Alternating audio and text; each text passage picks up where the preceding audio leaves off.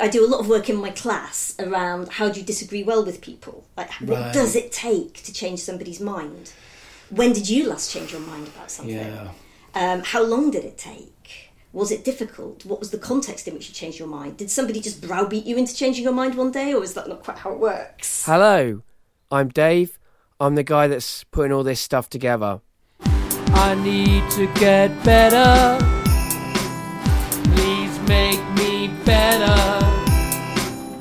I want to get better, better acquainted with you. Today we're getting better acquainted with Kathy. Hello, Kathy. Hello, Dave.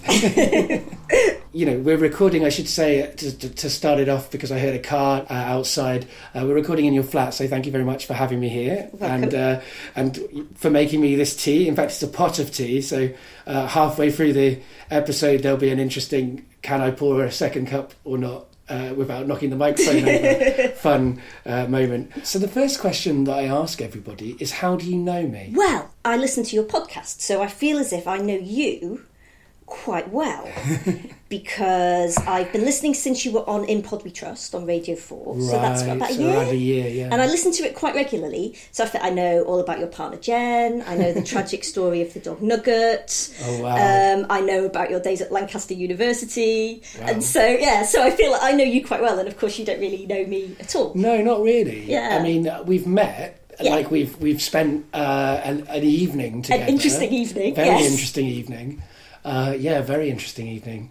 So yeah, I mean, so how did you come to meet me? So you listened to me. So I listened to the podcast, and I was very interested in your work on masculinity, because I do some teaching on masculinity, and I write a little bit tangentially in my research about masculinity. And I have a job called graduate tutor at UCL, University College London, where I work, and that involves pastoral care. That involves looking after students who may be in distress for whatever reason, and I think that often comes down to masculinity, discourses of masculinity, expectations, that kind of thing. Right. And so when I heard your show on masculinity, I thought, I must get Dave to come and talk to our students.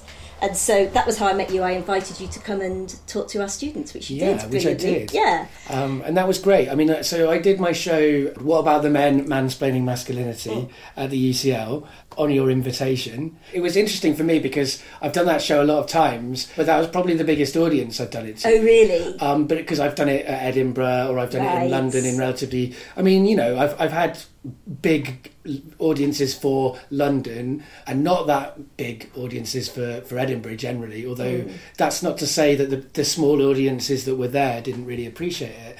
But it was definitely kind of a bigger audience than I normally have, but at the same time less of a kind of theatre setup. Like it was much more of a lecture theatre, and like bright lights. Right, and I was using a radio mic. So that was kind of like slightly... It was good because it was freeing for me, and that I could move around the stage in a way that I'm always tempted to. Yeah. But then maybe that's not so good because I'm always tempted to do that, but I choose not to focus it in. Whereas this time I didn't. I don't know. But the audience seemed to get stuff out of it. Certainly, I think. Yeah. So my office hours the following week were absolutely packed with students, all women. Right. Really keen to talk about it, and a lot of them saying they were very sceptical when they went in. Yeah. They didn't feel they needed a man to mansplain to them what masculinity was. They felt they knew that very well. Right. And that they had loved it, and they had been really moved by it, and it had made them think. That's really interesting. Which is really good. I mean, the show, the show is made to speak to men, but everybody's welcome. But certainly, having done it for a couple of years now, I've noticed that more women than men are interested in the show to start off with, which is not my ideal, but it definitely speaks to something about masculinity and gender in general. But also it is interesting that women often do think that they fully get what it's like to be a man and live in the kind of prison of masculinity, as I like to think of it. And actually I've been surprised a lot of the time by audience reactions of people not knowing about a lot of what it can be to be a man. And you know, it's not their fault. Men don't talk about it. Men literally don't even tell themselves, let alone each other. As we talk about femininity a lot now, don't we? It's become very politicised, and we're still not quite there with masculinity, I think. Right, and it's and it's right. I mean, you know, it's right for for all ways of being to be politicised under the systems that we're living under. Yeah. Like I'm all for it. I want more men to politicise masculinity, Totally, yeah. and I hope that will happen, and it is happening.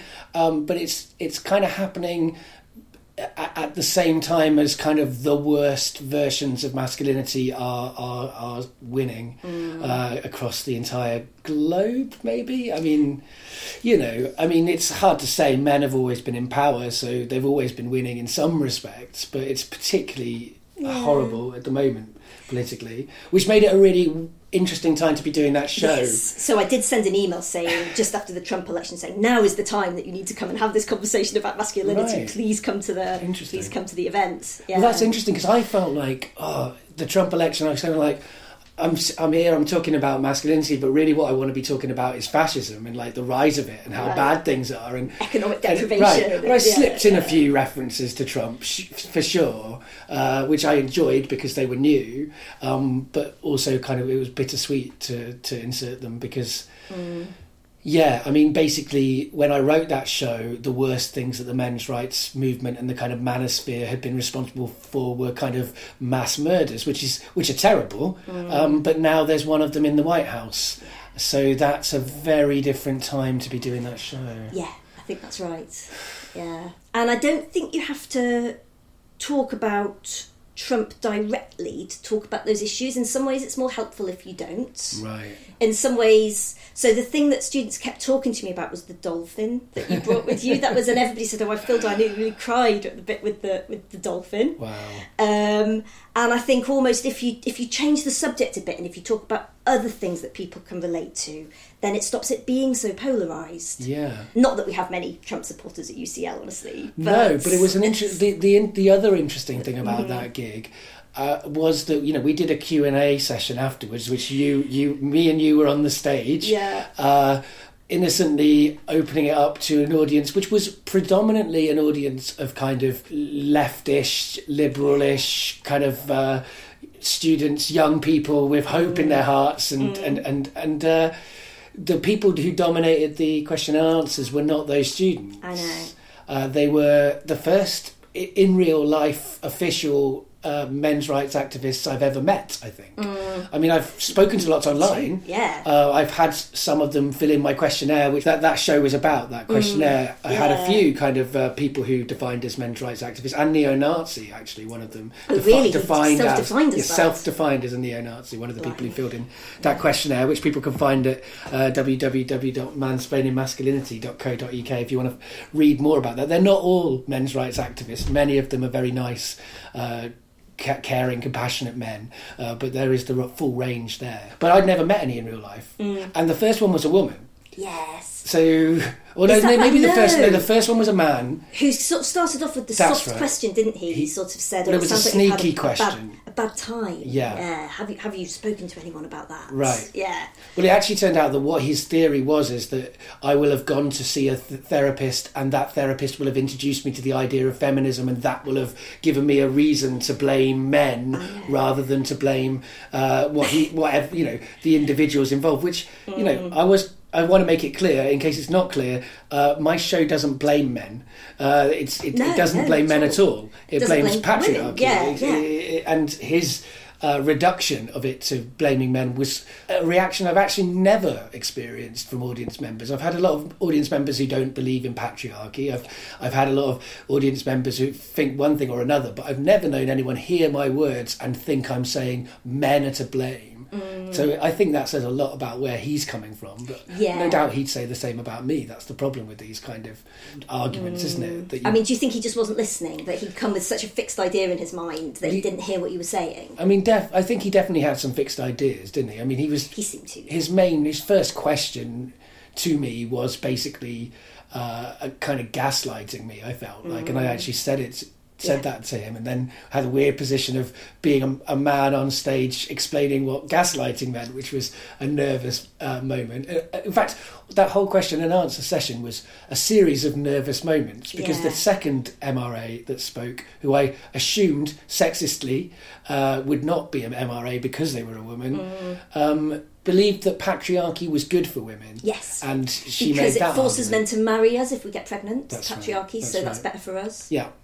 And so, then I was in a position of having to explain why patriarchy was bad for women to a woman on a stage in front of a mixed audience of students. So that was an interesting one for me. Yeah, that was awkward. And, it was complicated because I don't want to completely... I think I was more sympathetic to where she was coming from than him, because she had reasons, I think, for where she came at things for. And also, sometimes, I think if you don't acknowledge some of the truths that the MRAs use to trick people into believing everything, then you can look like you're a liar. Like, if you don't acknowledge that some things are bad for men, if you don't acknowledge that some women were protected by patriarchy as well as many women were damaged by it, then...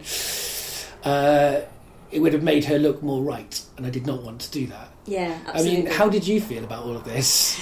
So, I mean, my first feeling was, am I doing a good enough job as a chair here? Right, that was my first, was to sort of to feel responsible, because I'd invited you into my space, and I'd asked you to give this talk, and you'd made yourself very vulnerable, and you talked about all these very personal things because I'd asked you to do so, and then the first couple of questions were hostile, or at least personal, right, I think, and weren't valuing that experience, weren't taking that experience on its own terms, but were telling you that you believe things that weren't right, or I should be more I should be more mean to my mother. Yeah, you should hate your mother. Argument, and asking you why you wouldn't condemn your mother, and so I felt awkward and I felt embarrassed, I felt bad about that. It was definitely a complicated moment for her. And I sort of thought, and immediately I thought I shouldn't have opened it up to a Q&A. Like, that, it isn't that sort of show, it isn't appropriate, we should have had more intimate conversations afterwards. So that was my first thought. Then I was looking desperately around the room for my students who I trust, to call on them to ask questions, which I then did. And they asked some good questions. And there were some great questions. Yeah. And to be fair, it wasn't just those two people who had some questions around what I was saying. I think some people who didn't get to speak certainly objected. I think the person who shouted out, "I don't believe in patriarchy," when I asked the audience, it's the only audience participation moment, that man never got to ask a question. He didn't put his hand up, actually, because I had my eye on him. I think maybe he realised that my argument was more nuanced than the one that he wanted to attack. Yeah. Whereas the other two had come a bit more prepped, I felt like, for any kind of argument. They were ready, and they were trying to get me to come along to see the Red Pill. So this is how, I don't know if people listening don't know much about the manosphere. The Red Pill is kind of a propaganda film for the men's rights movement. So that kind of clearly demarks them to me as men's rights activists. And they were human beings. Yeah. People are. Yeah. So the woman in particular, she has quite a moving story about how her identity is very much bound up in having a caring role and caring for her partner and caring for her children, and she strongly values being a mother. Right. And I mean, to me, that's a feminist position, actually. That valuing those traits and that work and those roles in life that have been marginalised because it's associated with the socialisation we get as women. Yeah. Actually, it's feminists like Carol Gilligan, people working in the ethic of care, who have shown us that these are things we should value, and that we should value them. And by way of valuing them, we disrupt that binary where the male is always the privileged term.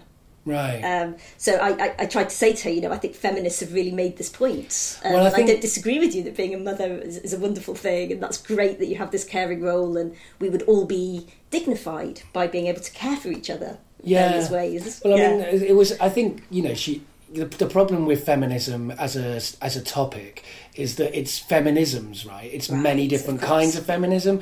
And so I felt like she was, first of all, at a slight disadvantage in that she had only one conception of what feminism was and didn't know that there were other options.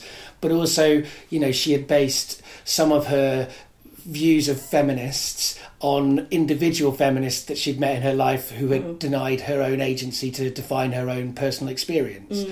And that I'm not down with, you know. So she was very surprised by me saying, well, I don't agree with that feminist, that individual feminist. Right, You know, like, you know, they were trying to suggest that I was damning all men because of my negative experiences with individual men, whereas I feel like they were doing that about feminists, whereas I don't think I was damning men. I am one, and I certainly... that was the thing that puzzled me the most, is that the show could be read in that way or heard in that way. But also, I had not been prepared for personal... Nobody else asked questions like the way that they did, but those two questions were certainly about, right, we're going to put your personal life on trial here and try and kind of weaponise it to make our arguments, which I guess I'm guilty of myself. I'm using my personal life to make my own arguments. I suppose, so you put it out there, you might expect questions on it. And I didn't mind that. So in response to the safe space being not very safe, I'm okay with that. I don't feel like I want this show to create debate, discussion, to reach people who are not in agreement with it, so that they can be challenged. Otherwise, what's the point in some ways of doing it? Although there is a point in some ways of kind of just allowing people to know that they're not alone. So I don't have a problem with lots of kind of liberal, left-wing, guilty men finally seeing that they're not alone. That's good too. But at the same time, I want to reach traditional masculine men. Those are the ones I want to meet. And to reach. Yeah, absolutely. So in that respect, I was quite glad, and it was refreshing to me. I've never met these kinds of people in person, so that was interesting. Yeah. So thanks for that. Oh, no, well, from thank my you for point coming. of view, I can see why from your point of view it was not the I'm never going to use any words right, particularly when I'm talking to an academic, but the way of... It wasn't the teaching experience that you wanted to create, right? It wasn't. Yeah, I think that's right. And so I thought there were more interesting questions in the room. Yeah. So what I tried to do is typical Chair's trick of taking questions in threes, so that you could focus on the questions that you thought were more interesting and perhaps not answer the slightly more hostile question. I undercut that, unfortunately, by... But you really wanted to engage with it, which is excellent, which was brilliant. And I should say as well that lots of students did find that a teachable moment, actually, because they watched you engaging that. You didn't try and avoid the question. You didn't brush it off. You took it on. You looked those people in the eye and you said, I don't agree with you. And you asked them where that experience came from.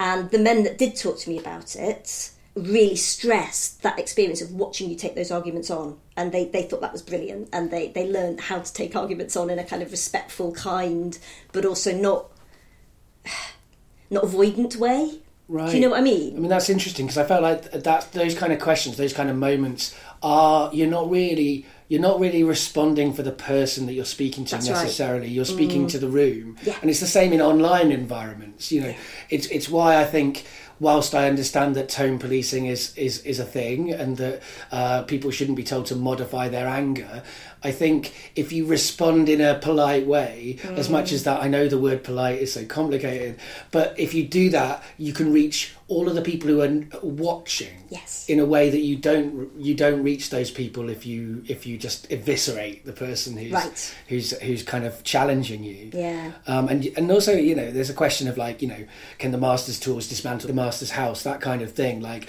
I don't know, that's probably culturally appropriative to say, but I mean, certainly I don't know if being macho and knocking people down in a very, like, in this kind of macho way of debate that is framed, I don't think that's worthwhile. Yes, it's not about winning a debate, is it? And walking away feeling like, yes, I've won, like this. And so I do a lot of work in my class around how do you disagree well with people? Like, what does it take to change somebody's mind? When did you last change your mind about something? Yeah. How long did it take? Was it difficult? What was the context in which you changed your mind? Did somebody just browbeat you into changing your mind one day, or is that not quite how it works? Right. But the difficult thing with that is sometimes getting a topic on which UCL undergraduates genuinely disagree, because we agree on so much. Right. And so I think that was one of the things that the young men, particularly in the room, really valued, was this idea that it wasn't a room just full of UCL people all agreeing with each other again. So yeah, they liked that, although I thought there were perhaps more interesting questions that were more subtle that we could have answered. No doubt. But there's always more questions as well. I mean, there's never quite enough time in any question and answer session, because with a topic like masculinity, you know, you could talk for hours and hours and hours and still not be done. Because there's so much kind of nuance around it, as much as people don't think there is often. There really is when you get into it. Yeah, they don't agree about homeopathy. That's the only thing I've discovered. Well, that's so yeah. Okay, I mean, for me that's a pretty cut and dry one, but I'm glad that there's some disagreement within that's the right. So in the bubble. You have to engineer these moments where people can disagree, so that we can look at, well, how is this process of disagreement happening? Yeah. This week we're doing religion, so that might be another Oh, interesting that's one. always a fun thing to bring up. So the second question I ask everyone, which probably people can probably guess this at this point, but what do you do now? I am a teaching fellow at UCL, University College London, and I teach an undergraduate class on international development and public policy. And I teach a postgraduate class, which I co-teach, on qualitative research methods. And I'm also graduate tutor, which means that I am in charge of, I said this before, but in charge of pastoral issues, right? Well-being, whether making sure that students obey the rules, and if they can't obey the rules, making sure that we bend the rules appropriately to enable them to continue if that's appropriate. Right. Yeah. Oh, I should say also I do some research as well. Yes, right. the research that's part. also part of it, but it's not, at this time of the term, it's not at the top of my mind. Right, because you're a teaching fellow as well as, I'm doing a lot researcher. of teaching, yeah. Yeah, I've got friends in academia, so I've got friends who are teachers and friends who are researchers, and ones like you who combine the two. Yeah. I mean, why did you decide to add a third element of The like this caring pastoral role. care? So academia should be, and always has been, about research, teaching and service, and the pastoral side is the service side. Right. And I wasn't particularly attracted to the role of graduate tutor. I was asked to do it, and it was presented to me as an honour, and so I gladly took that honour upon myself. But I mean, I think it does play in some ways to the sorts of work I do in my research and my teaching, that I'm very interested in the emotions. We do a lot of work on the emotions in my class. I make my students write about their emotions, and so on. And I also write quite a lot about time. And so I'm interested in an idea which comes from Roman Coles, who's an American political theorist. And he talks about the radical ordinary. And he says, forget about democracy as this idea of everybody goes and votes every 4 years and then they take a seat. Right, that's not really very democratic. Yeah, absolutely. Right, as we've seen amply in recent months, perhaps, arguably. And he says that the idea of time bound up in that idea of democracy is this idea that time is very fast, it's linear, you speed from place to place, and that time is well ordered in some sense. So you cast a vote, you vote for your representatives, and then they do what you say in a kind of temporally linear way. And he says you shouldn't think about democracy in that way. The time of democracy is different. And he talks about the civil rights movement in the States, and he says the most democratic thing that happened was when white people and black people sat together on porches with nothing to do, and they were bored, and they talked to each other, and they rocked. And those were the moments where democracy really happened, because people had to talk, and they had to listen, and they had to be patient. Right. That's what democracy is. And he calls that the radical ordinary. And academia is getting faster and faster. So you're having to write all the time, publish all the time, you've got a huge pile of essays to mark all the time, you're teaching more and more, there's all these demands on your time, you have to sit on committees, and everybody's busy. And as in most professions, that becomes a bit of a badge of honour. You know, I'm so busy, I've only worked 26 hours today, I'm getting behind. The macho attitude again. Right, very macho. Yeah, absolutely. And so as a kind of political and feminist response to that, I want to say, let's slow down. If it takes half an hour to sit and talk to a student who's crying, maybe that is actually more important than finishing off the article or grading those extra 60 essays, right? Or sitting on a committee. Like, maybe that's the most important thing you'll do today. Right. And you won't have answers to that student, you never do. Like, you might be able to show them the right form to fill in. But just the fact that you've sat there for half an hour and you've listened to them when everybody else is busy, and they're in this huge impersonal space, that's an incredibly political thing to do. And that's where the democracy is. So so I like the role of graduate tutor for that reason, and I think that I have politicised it in my own small way. Yeah, I mean, I don't know you that well, and I've only seen you really that one evening, but you seemed very much like I could sense a kind of caring that I like and respect, and maybe I wish that there'd been a bit more of that in my university experience, to be honest. Right. But also, it's good to see people in positions of like authority and power or whatever who are thinking about the people that they're in charge of, if you like. Yeah. And also, people not seeing it as being in charge of people at all, but actually about facilitating those people to have their own ideas, which I really liked about the way that you went about it, although I felt bad because of the fact that the MRAs took up a lot of my time, and so the people you were trying to shepherd and trying to help, I didn't get to speak to as much. But I did make sure I spoke to You them. did talk to them, and yeah, I've got some great photos actually of you talking to them. But I mean, there is a sort of context to that as well, which you're probably not aware of, which is that students kept coming up to me and saying, "Do you think we should rescue him?" Because you were in the middle of these very long, involved conversations. I can see why they would have felt that. Yeah. So I kept trying to introduce you to new people as a kind of rescue strategy. Yeah, it was very big and intense. That definitely, there was like a lot of things to process and deal with, and sort of like, you know, particularly when you're having long, involved discussions. This is always brought up by many people, but when you're talking about your lived experience, it's much more tiring to talk about that, because you've got all your extra emotions, like as you say, that are coming around all of that. And yes, okay, in the discussion, you can keep it sensible and calm, but then you have a payout from that. Like, you know, gave me a lot of energy as well as it drained me. It was a weird experience. Yeah, but it was good. And certainly the young people, it is great to speak to people who are not yet, the light has not dimmed from their eyes yet. They've got some hopes about the way that the world could be, in a way that I kind of wish I still had. I'm not sure I had it when I was their age, actually, but I definitely had it once. I know there would have been a time, at least in my, even if it's like when I was 7, I would have believed and hoped. I mean, and actually, I think I'm one of those people who is very much a knife edge between hoping and despairing. You know, I will flip between those two. I want to hope, but logic makes me despair. When I look at the evidence, I end up with despair. But I think probably. I mean, I wonder if it's.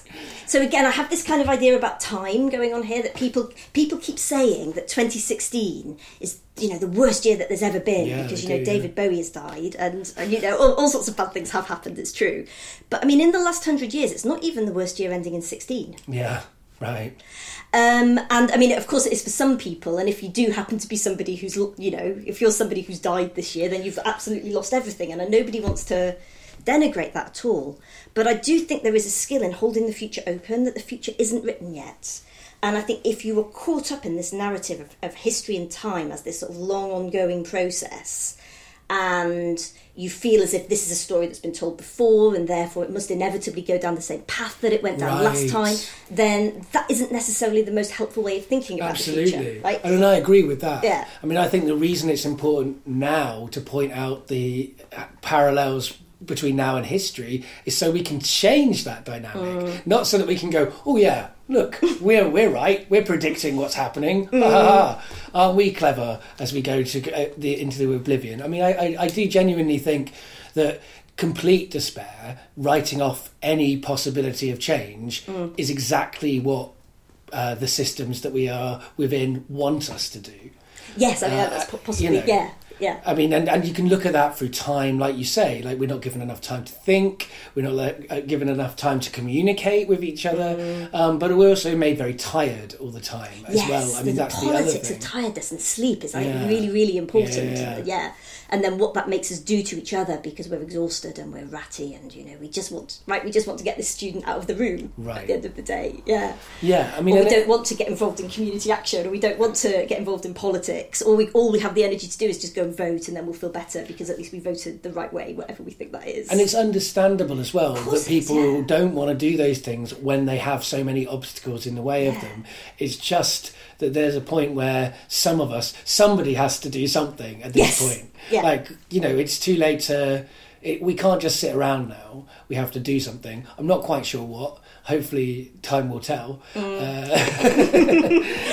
desperately looking out for where best to put my energy at this moment, because I'm very aware that wasting it in some of the online discourses that I waste it in is not that productive for changing the world. Like changing an individual after, you know, 10 hours of argument to having a slightly more nuanced position is not particularly useful for the big systems of everything, you know.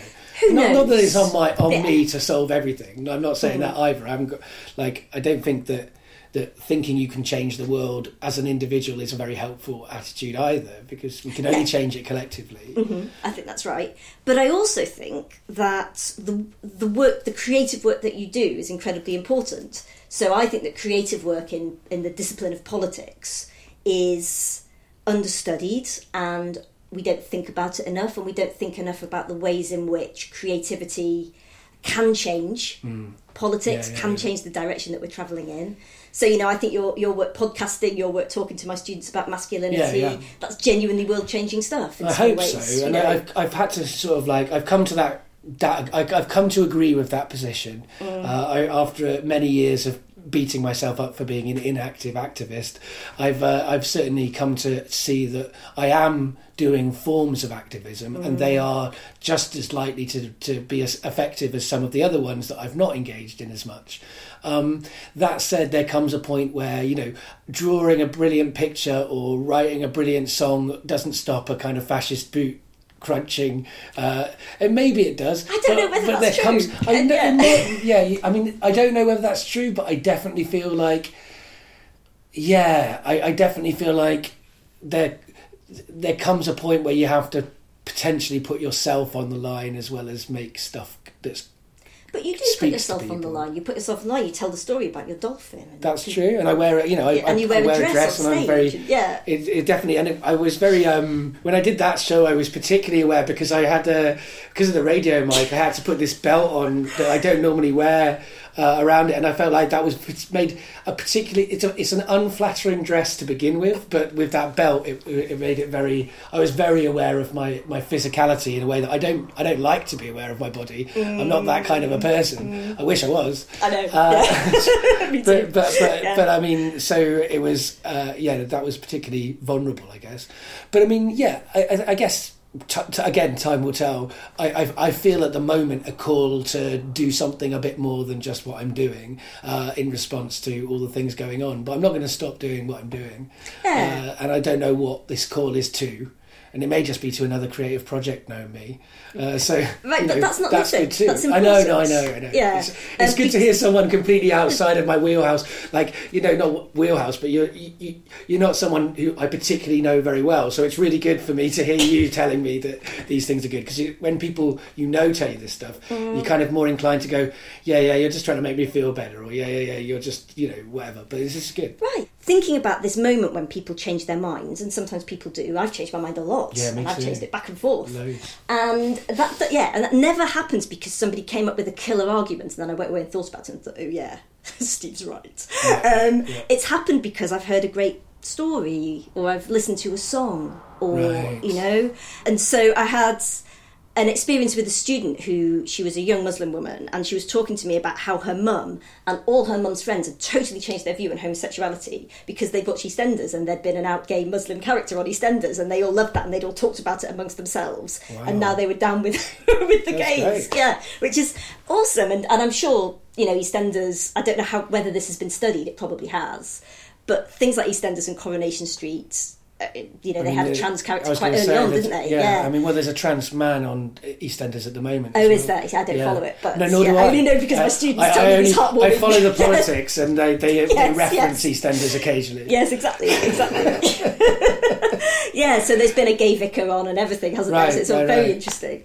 So I mean, I do think that stories are what change things. I hope so too. I think that's true. Yeah. But I do think, I guess there is a point where you kind of have to push back against the actual risk for a bit before you can tell the news stories after that point as well. I feel like, I don't know, we'll see. I hope that stories can stop the tides of all of these kind of movements that are happening across the world. But I suspect it's going to involve a multifaceted approach. Right? Yes, can't just be stories. It can't just be activism. It can't just be whatever. People do what they can. Of all the people, Gordon Brown used to say everybody's got a talent, and people just need to have the opportunity to use it. And whatever you think about him, I just think that's such a perfect insight that everybody's got something that they're good at, no matter who they are. Yeah, I think so. And probably a couple of things. Maybe even 3. And another dubious character, so Woody Allen. I don't know the exact quotes. That's even more dubious. Yeah, so we need Adam Buxton's Fact Checking Santa to tell us exactly where the quotes came from. You listen to Adam Buxton's podcast? I have, but yeah. So he has a little pause if people aren't aware when they're talking of the exact quote, and Fact Checking Santa comes on and explains the exact quote. So, well, I offer that to you. For this show, people should always assume that they should fact check anything that me or a guest says, because this is a conversation. Yeah. And Google is our friend, yeah. Yeah. But so I think Woody Allen, I think, was talking to God, but it may not have been God, and asked, what should I do? Because the world is so terrible, it's such a terrible place, and I feel like I want to make these serious films that address these issues, but somehow it never lands, it never comes across. And God said, just make funnier films, like make your films funnier. Right. Yeah, and I think that's right. I think there's a truth in that. Although Woody Allen is not someone I like to think about at all these days. I mean, that's unfortunately. Fair. Yeah. And this is the...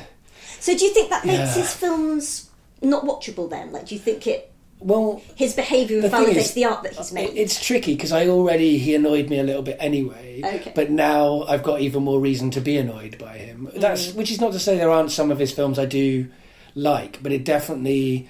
It's hard to separate that from a lot of things, really, because of the fact that his films are so much about the dynamic between him and young women and all of this sort of stuff, that I find that hard to separate.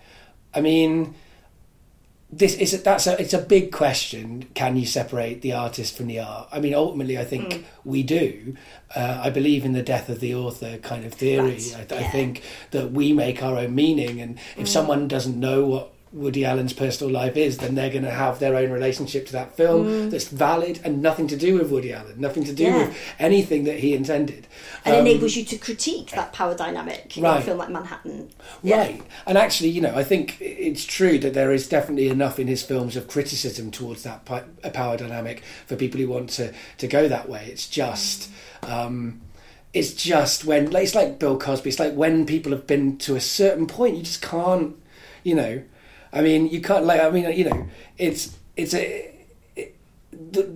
it's an inevitable thing, though. I think that the more we find out about how power has allowed people to do these terrible things, the more we'll find these people who we had respect for turn out to be less than what we hoped. But ultimately, as tricky as it is, I'm not forgiving any of these individuals. It is a system that has allowed them to do that, and I feel like we need to sort of have these things as reasons to tear down those systems more, rather than hate ourselves for enjoying the Cosby Show as children. Right.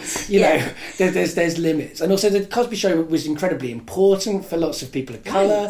As well as it was also, it's a complicated situation. And again, I'm a man talking about these things so there's other people. We're white people. Exactly right. There's other people who have maybe more insight to say, but I think we can separate our artists from their art. And I also think that I like the phrase, all our faves are problematic. It's true, and once you accept that, and I'm problematic, you're problematic, we're all problematic. We're trying to solve that problem. Some of us are doing better than others. Some of us don't even know that there's a problem and need to have that explained to them. But there is this sense of like, it's okay to like things done by terrible people, but you've got to still speak out about the people's terrible behaviour. You can't allow your love for that art to make you forgive them for whatever, Yeah, it doesn't exempt them from going to prison. Right. But also, I'm not sure that it means we shouldn't watch their stuff. No. I mean, and if if you extended that logic back in time, all the art that we could no longer look at would. I mean, I think it would be tragic. And I think I have a slightly different view of power than you do. Interesting. I don't know if you read Foucault, that's something that you read at university. I've read Foucault, yeah. So often when you talk about power, you talk about it as if it's this monolithic systemic thing that maybe people have and use. an exercise, and it's the people that have it. And Foucault thought about power as a slightly different thing. He thought about it as non-subjective, right? So power is everywhere, and it's the power that creates the people, and it creates all the different people within us as individuals. Yeah, I'm broadly speaking in agreement with Foucault on that. Yeah, and so where there's power, there's always resistance. So you can make a film like Manhattan, or when I was an undergraduate, I was very interested in Milan Kundera, as I studied Czech, and he's terrible sort of, his books, these awful sexist documents, but you can do brilliant feminist, I didn't, but other people have done brilliant feminist readings of them, because they show how masculinity works in that particular scenario of Eastern Europe at that time. Well, this is why that's the same reason. I mean, I enjoy the work, and this is, an unusual thing for a feminist man to say, but I enjoy the work of Michael Houellebecq, the French racist misogynist. Right. And, but his books are about racism and misogyny in a way that a lot of other people don't, they're not as honest as him. Like his work is so honest and so true to something that I find them incredibly useful texts for the study of misogyny. And you could always read texts against themselves. It's something in the nature of language that means you could always read something against itself and come up with a new reading, a fresh reading. Right. So when you see performances of Shakespeare, when you see Shylock now or something, right? So Shakespeare's the best for this. I mean, exactly, like, it's such his texts are so open, and they may not even all be authored by him, but they're so open to any interpretation that there's. I mean, I studied theatre at university, and I'm dead into reinterpretations of Shakespeare is what I did my dissertation on. Even though, I did it in a slightly provocative form, like I did it as a stream of consciousness kind of piece of creative writing. Ooh, how did that go down? Not well, in some ways. No, I mean, like I did a couple of pieces of work that were designed to deconstruct the system that they were within at university, and both of them got mediocre marks. Which is, I had a piece of paper. I got one of the things because they went to external markers, and I actually saw that what my actual tutors had said is this student wants to get either a high grade or a low grade, so we think it's only appropriate to give him a mediocre grade. And then the outside examiners were like, no, that's not a good reason to give someone a grade, so they marked it up a lot. Right.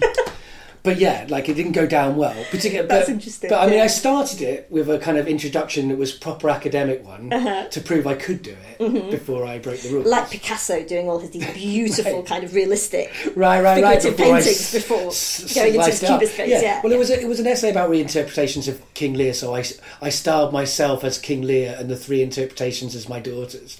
Sounds brilliant. Well, it was fun to do, but it didn't go down very well. But this is the thing, I didn't mind. In a way, like they were right. I wanted to get either a first for it or to be failed for it. Like I literally did want those things, and you stick two fingers up at the system. They didn't give me either of them, which was a good learning experience. And I suppose these things are a genre, aren't they? Right. So if you set out to write a detective novel and actually it turns into something completely different, people who read detective novels won't get it, or might not get it. And you could say it's not a very effective detective novel. Exactly. Right. And so they're not, they're not wrong to say it's not a very effective piece of academic dissertation. Undergraduate dissertation. It was not good at that, but that's because I was not interested in making it that. So we had a disagreement about what it should be, but I can understand on their criteria. So you were an undergraduate, what did you study? So I did modern languages. Right. I did that at Oxford in the 90s, which was an interesting experience in all sorts of ways. And I did Czech and French. But Czech mainly because French was sort of easier for me because I'd done A-level French, and Czech was this kind of, what? How can this be so difficult? How can it be possible that a noun could have 32 possible endings and I don't know which one to use in any given scenario? Wow. True story. That's big. I mean, I can't speak any languages apart from English, but I studied Japanese at school. Oh, did you? So I have a familiarity with how the fuck does this language work? Kind of feel. Not being able to write something down. So I lived in Pakistan for a while and I tried to learn Urdu, and my Urdu is useless. And part of the reason it's useless is because I can't write, and if I can't write something down, I can't remember it. That's just, some people can, some people got better oral memories, but I just don't think that way.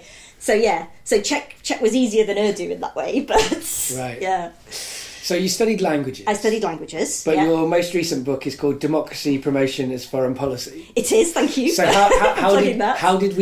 how did you get from languages to that book? So it's interesting because I've got a really neat story that I can tell you where I've tied up all the ends and I've made it, and I've told it so many times now that it seems like it's a true story. Right. Whereas in fact it was just chaos. Right. So I studied French and Czech, and then I finished doing that, and I really wanted to write a PhD on masks and mirrors in the fiction of Milan Kundera, and there was no money available for that, and that nobody, it wasn't that people were interested, but I would have needed funding at that time of my life to do that, so I didn't carry on in academic work at that time. And because I spoke Czech, around that time the European Union was taking these Eastern European countries, Central European countries in as EU accession countries, which meant that there were projects, which meant there was human rights projects and fiscal reform projects and that kind of thing happening in those countries. And so I got a job at the British Council working on those sorts of projects. And really, I was very, very junior. I was sort of making the tea and doing the filing and sorting out receipts and things like that. But my friend who did a similar job said, I'm an admin assistant, whereas I said, I work on a team which manages international development projects in Central Eastern Europe, because that's what you have to do, isn't it? Yeah, that's what men do. Exactly. Yeah, if I was a man, I wouldn't even mention that. I've discovered that apparently all men are doing this, and I have not been doing this, so I've not been getting as much of my male privilege as I should. Oh, I see. So I'm going to try and be better at it more. Yeah. But anyway. But no, you should be exactly as you are. But so I did that for a bit, and then the Czech Republic joined the European Union, and no more work in that area. But by that time I was kind of an international development person within the British Council. And so I moved, first of all, into a job working on a project in Botswana. And the Botswana government had money at that time because there were diamonds in Botswana. And so they were using that money to send students to the UK to study things like medicine and architecture where there wasn't courses available in Botswana. And you might argue, well, they should have spent that money making those courses available in Botswana. And we did argue that, but it was their money. That was what they decided to do. So we managed that for them. And I was part of the team that did that. And I went to Botswana, which was great. And then I was promoted, and that meant that I worked on projects in Pakistan and Afghanistan. First of all, as a desk officer, sitting in Manchester, which is sort of near where I'm from. And then I lost an election as a local councillor. And I may be on the record as saying, if the people of Sedgley Park don't want me, maybe the people of Pakistan will. And so I applied for a job in Pakistan, and I'd never been to Asia or South Asia at all. And I was 28, and I got on a plane and went to Pakistan to do this job managing development projects, which started out mainly gender projects, which was good, was up my street, and I enjoyed. And then when the bombings happened in 2005 in London, suddenly it became my job to promote democracy in Pakistan. Right. Which, if you think about it, and I didn't much at the time that seemed to be a perfectly natural thing to do. Yeah. But if you think about it, it's odd on two levels. So first of all, you've got British bombers bombing the British capital city, allegedly because they didn't agree with British foreign policy. That's what they said. So why is Pakistan sort of the location where we promote democracy? Yeah. And secondly, why democracy? Why is democracy the opposite of bombing in London? Yeah, and so that's kind of the right. Yeah. So that's the introduction to my book. That's the kind of puzzle that I wanted to solve. What are the conditions of possibility, right, for that to happen? But to go back to my life story, since I'm making sense of it, whilst I was doing that and becoming a bit disillusioned with my job, becoming a bit disillusioned with the international development apparatus, feeling as if I was working in the political system of a country where I didn't really have a stake, I wasn't staying, I didn't speak the language. Right, and you're a colonial force, essentially. I'm British, right, so it's complicated. Telling people how to behave. Yeah, so white girl goes and saves Asia, it's not a good look, I think, even if you do try really hard to learn Urdu. Right. So that dawned on me over the process of years, and at the same time I was always studying, so right from finishing my first degree I was doing Open University courses just because that's what I like, and I found that I was still quite good at that, and so I decided that I would come back to Britain and I would be in a community where I did have a stake, and I would stake my claim here, and I would do a master's and then a PhD, and I did that at UCL where I now work, and that PhD became this book. Right. Yeah, which has just come out. It looks nice, as you said to me. The picture on the front is nice. It's thin, which is good for a book. They made me cut it down quite a well, lot. Yeah. For someone who's interested in the politics of time, it's good to have a short book these days.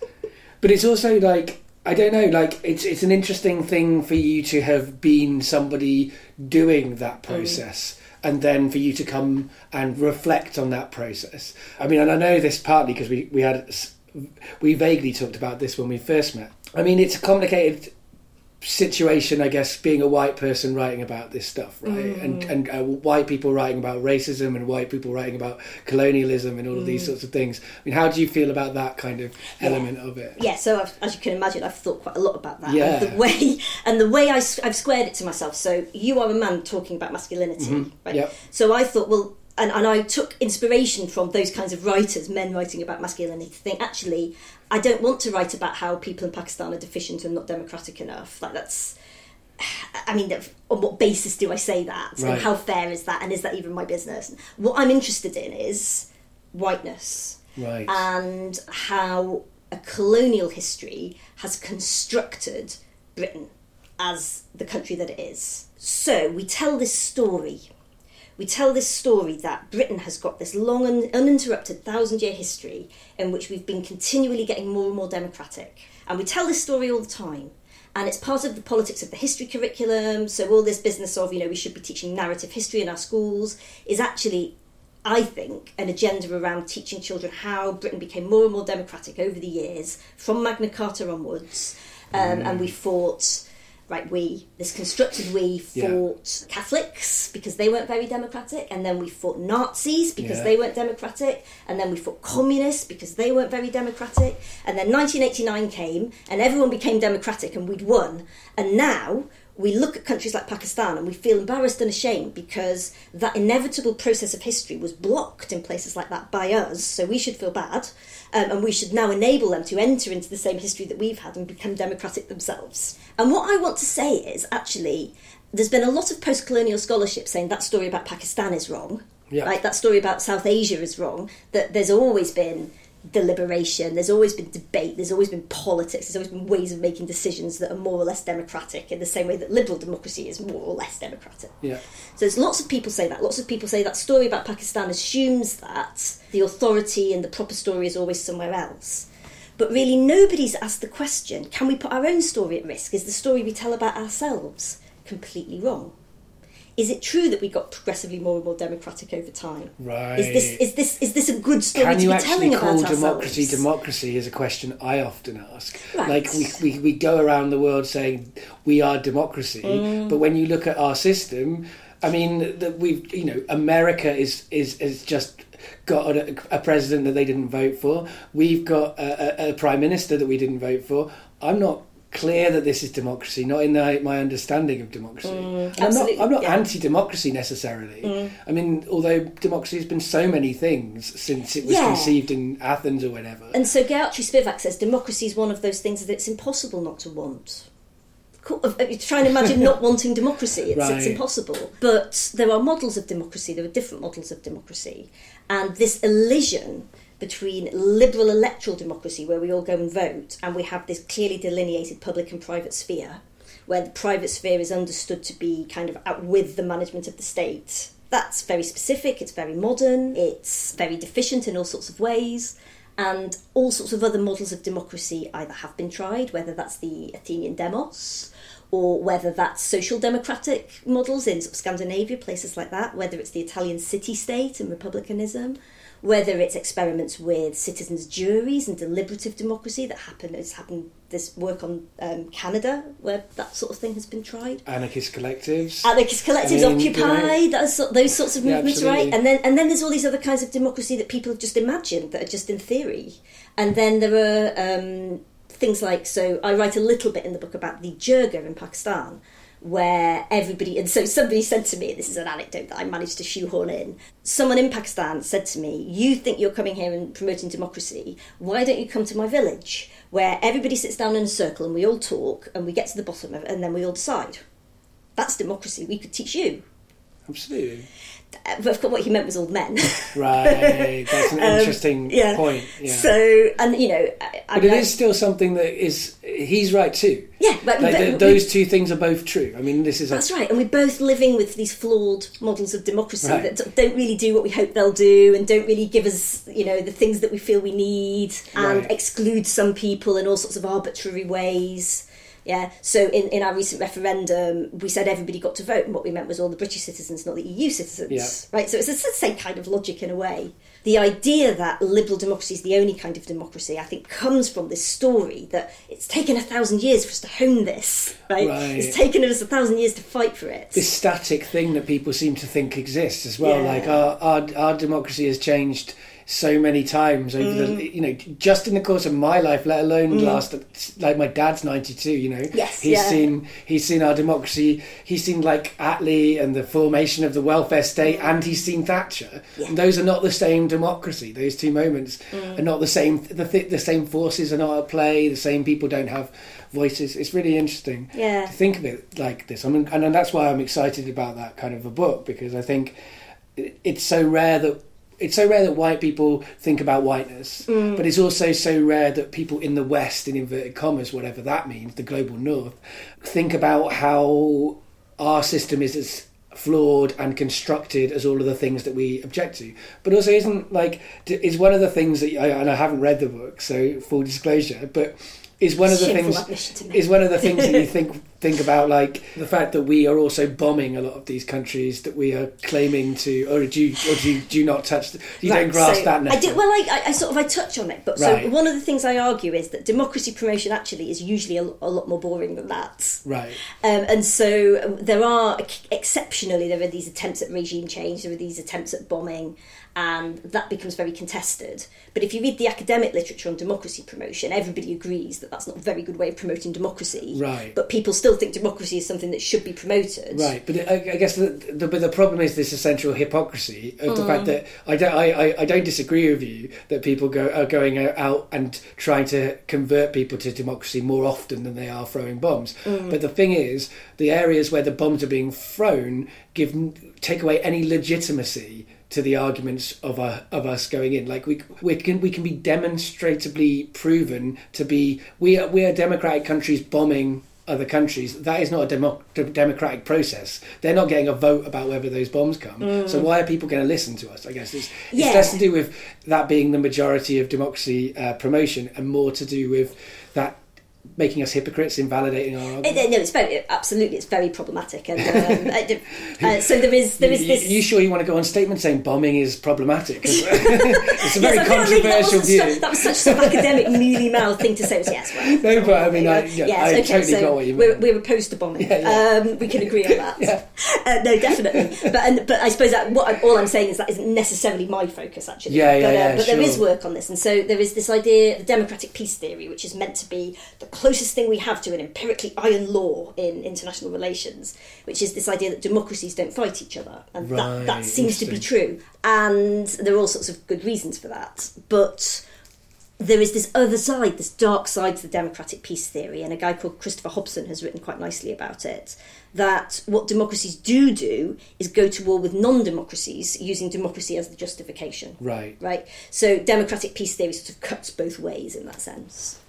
Right. That's really interesting, and it's also interesting because of the fact that we're living in a time which is strange for democracy promotion, because we're seeing democracies stop being democracies across the world. I think you could easily say that parts of Europe are no longer democratic in a way that we'd like to say Europe's democratic and you guys over there, you're the ones in the dark ages. But actually, Europe's going back towards those dark ages in many cases. Okay. So and I don't really believe in the dark ages. I want to make that clear. Problematic phrase. I don't really believe in it. But go on, tell me why I'm wrong. I am wrong. So tell me. No, well, so this subtitle of the book is this temporal othering, right? So temporal othering is this idea that people who aren't democratic are back in the past. Right. Somehow. Yeah. And you see it everywhere. And so I looked at all the newspaper reports that came out when the London bombings happened, and also all the newspaper reports that came out at the time of the Salman Rushdie affair in 1989, which if you don't know, is so there was a supposedly blasphemous book by Salman Rushdie was published in Britain, the Satanic Verses, and a lot of Muslims were very opposed to it, and there were some death threats to Salman Rushdie, which were very serious. Kathy, after we'd finished recording, sent me an email because she was worried that she'd mangled her explanation of the Salman Rushdie affair.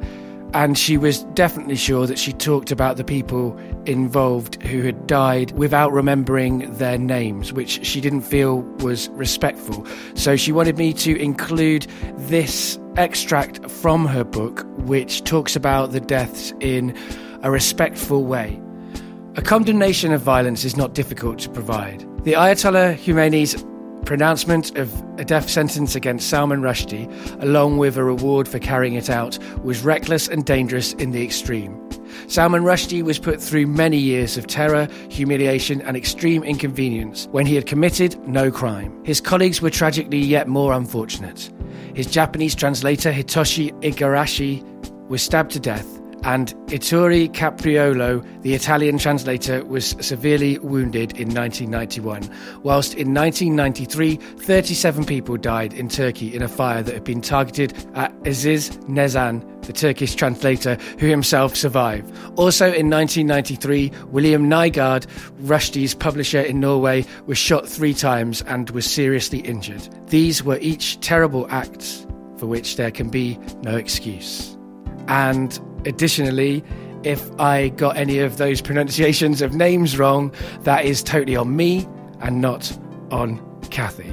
But yes, so when you look at these newspaper reports, there's all these ideas that Muslims are somehow, they're primitive, they're barbaric, right. They're medieval, unless they will sign up and subscribe to democracy. And if they will sign up and subscribe to democracy, then that means they're fine. They're the sort of good Muslim. Again, I'm more interested in this country, right? Yeah. So I'm interested in the ways in which democracy is used to domesticate British populations, local populations. So you've got this perplexity, this worry that you seem to have people living in Britain who are foreign. Right. And we know they're foreign because they're at war with us, right? They want to kill authors when that's against our sacrament of free speech, and they want to bomb our underground system, so they must be at war with us. This must be a war, so they must be foreign, because you would only ever be at war with another country. Whereas right? when white men explode things, we're then they're lone wolves. Lone wolf, mental health issues, all of these things. Right, exactly. So I'm not saying I agree with that, right? I'm saying that's the logic of the story, that they are othered. And all Muslims are othered by being back in the past, barbaric, medieval, unless they will sign up to democracy. And if they will sign up for democracy, then they're fine. They've been domesticated, if you like. Right, and that othering was what I was kind of trying to refer to rather than endorsing. Yes, of course, when I was using that phrase. But I think that's really important to make clear.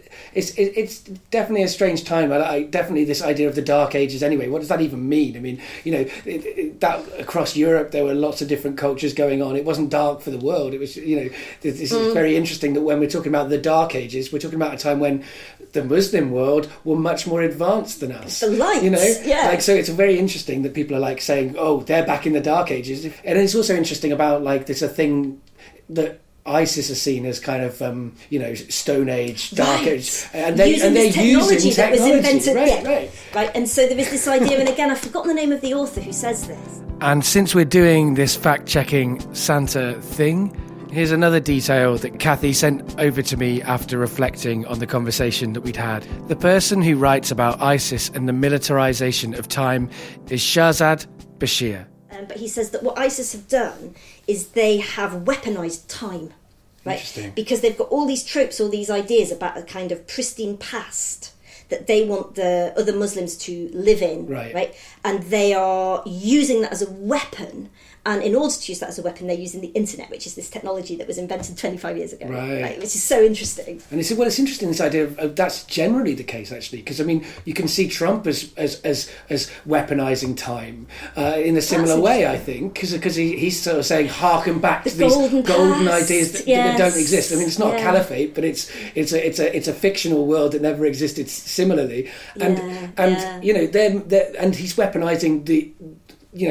That through Twitter. I mean, at the moment, the biggest weapon that Trump administration is using, in my view, it's kind of against democracy, is Twitter, which is a real surprise for somebody who used to think of Twitter as quite a nice and positive force. I mean, obviously a long time ago, because nowadays no one thinks of Twitter as positive, but there was a time when there was a time when there was the Arab Spring. There was all sorts of things that Twitter has had some positive role in, but now very interesting. But that's interesting. You're thinking about temporal issues all around this stuff. That's really interesting.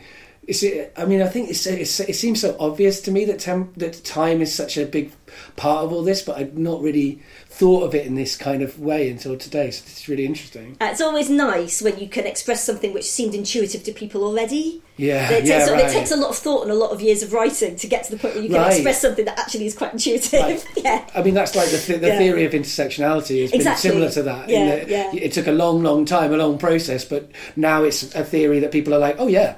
Yes, of course. That's right. I can see that. That's visibly in my life. Yeah. But I mean, and that's interesting that you're thinking about how, what you said, how democracy domesticates people. Like it's really nice and interesting that you're deconstructing our culture when you're looking at democracy. That if we're promoting democracy, what are we actually doing to our country through the process of democracy? I mean, I guess that's kind of a question as well. Like, what are we doing? What's your view on that? Like, how is that system? Yeah, so I think this. So when I talk about democracy promotion, again, if you read the literature on democracy promotion, they talk about training journalists and funding electoral commissions and funding exit polls to make sure there's been no corruption, that kind of thing. When I talk about democracy promotion, I'm actually talking about something different. And in a sense, it's two things. The first thing I'm talking about is storytelling. Right? We tell this story about democracy, and that's how we promote it. And we try and co-opt people onto the side of democracy and against this barbaric other that's back in the past. Right. Yeah. And so it's partly that. And it's also partly, so democracy promotion as foreign policy, there is kind of a relatively old idea now in international relations that you can think about foreign policy in a different way. So rather than thinking about foreign policy as the work that diplomats and spies do and armies, you can think about foreign policy with a small f and a small p as a series of processes which happen sort of close to home often, which enable us to tell the difference between what's foreign and what's domestic in the first place. Right, interesting. So I take that idea that foreign policy is actually about determining what counts as foreign. And the really seminal work on this, which was that's a very gendered term, isn't it? But by the father of post-structural international relations, let's go the whole hog. This is by David Campbell, and it's called Writing Security. And he's interested in, well, if you want to know what's American, what's domestically American, you better look into the history of what's un-American. Interesting. And of course, being un-American has nothing to do with whether you're born in America or not. Through a lot of history, it's to do with whether or not you're gay, or whether or not you're a communist, or whether or not you're indigenous, Native American. They had an un-American commission. Yeah, yes, exactly. Right. So there's a sort of chapter on that, but there's also a chapter on America's relationship with Japan and the war on drugs. So there's all these different things that he uses. He shows that they have been thought of as un-American, and that's foreign policy for him. Right. And so I take that idea and run with it. Thank you very much, David Campbell.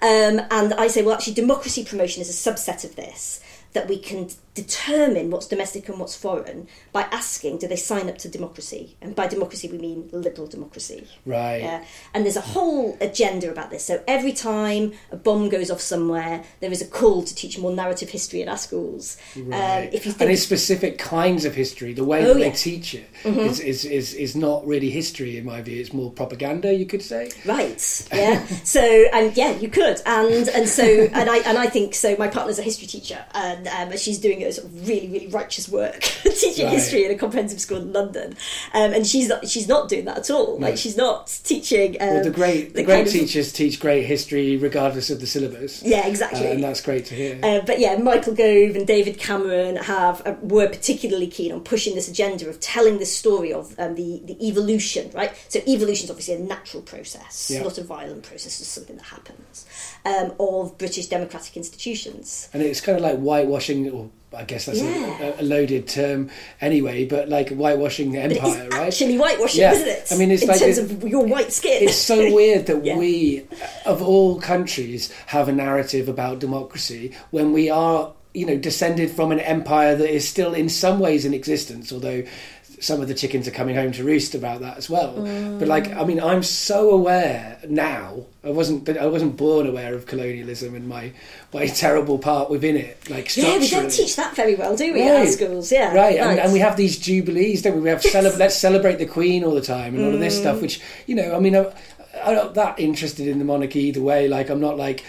I am a Republican in that sense. I don't support the existence of the monarchy, but it's not a big issue in general, apart from when we pay for the renovations in Buckingham Palace, but we don't pay for our disabled people's benefits. Yeah. But I mean, apart from that sort of stuff, but the function of the monarchy, I guess, acts to continually whitewash. I mean, I recently watched The Queen on Netflix. No, was it The Queen? Is it the Crown? That's the big thing. It's the early years. Yeah. And it's got Doctor Who in it, hasn't it? Yeah. He's playing Prince Philip, which is an interesting choice. He's good at it, but I mean, it is certainly making Prince Philip a more sympathetic character than he deserves to be. Even though it's kind of being a bit Mad Men and truthful about it. Yeah. But everything about that show, I kept on thinking, there's so much whitewashing here. There's so much, and sure, it's done well, and sure they're getting into the real humanity of the. I don't know why I did inverted commas. I mean, obviously the royal family are humans. That's part of the problem. Is we're taught not to think of them as such. That's right. So they show them as humans, but there's still like there's whole sort of sequences in in the Commonwealth, the tour, where you see a little bit of in the same episode as you see at the beginning, Prince Philip being a little bit kind of questionable in his treatment in his conversation with a tribal elder.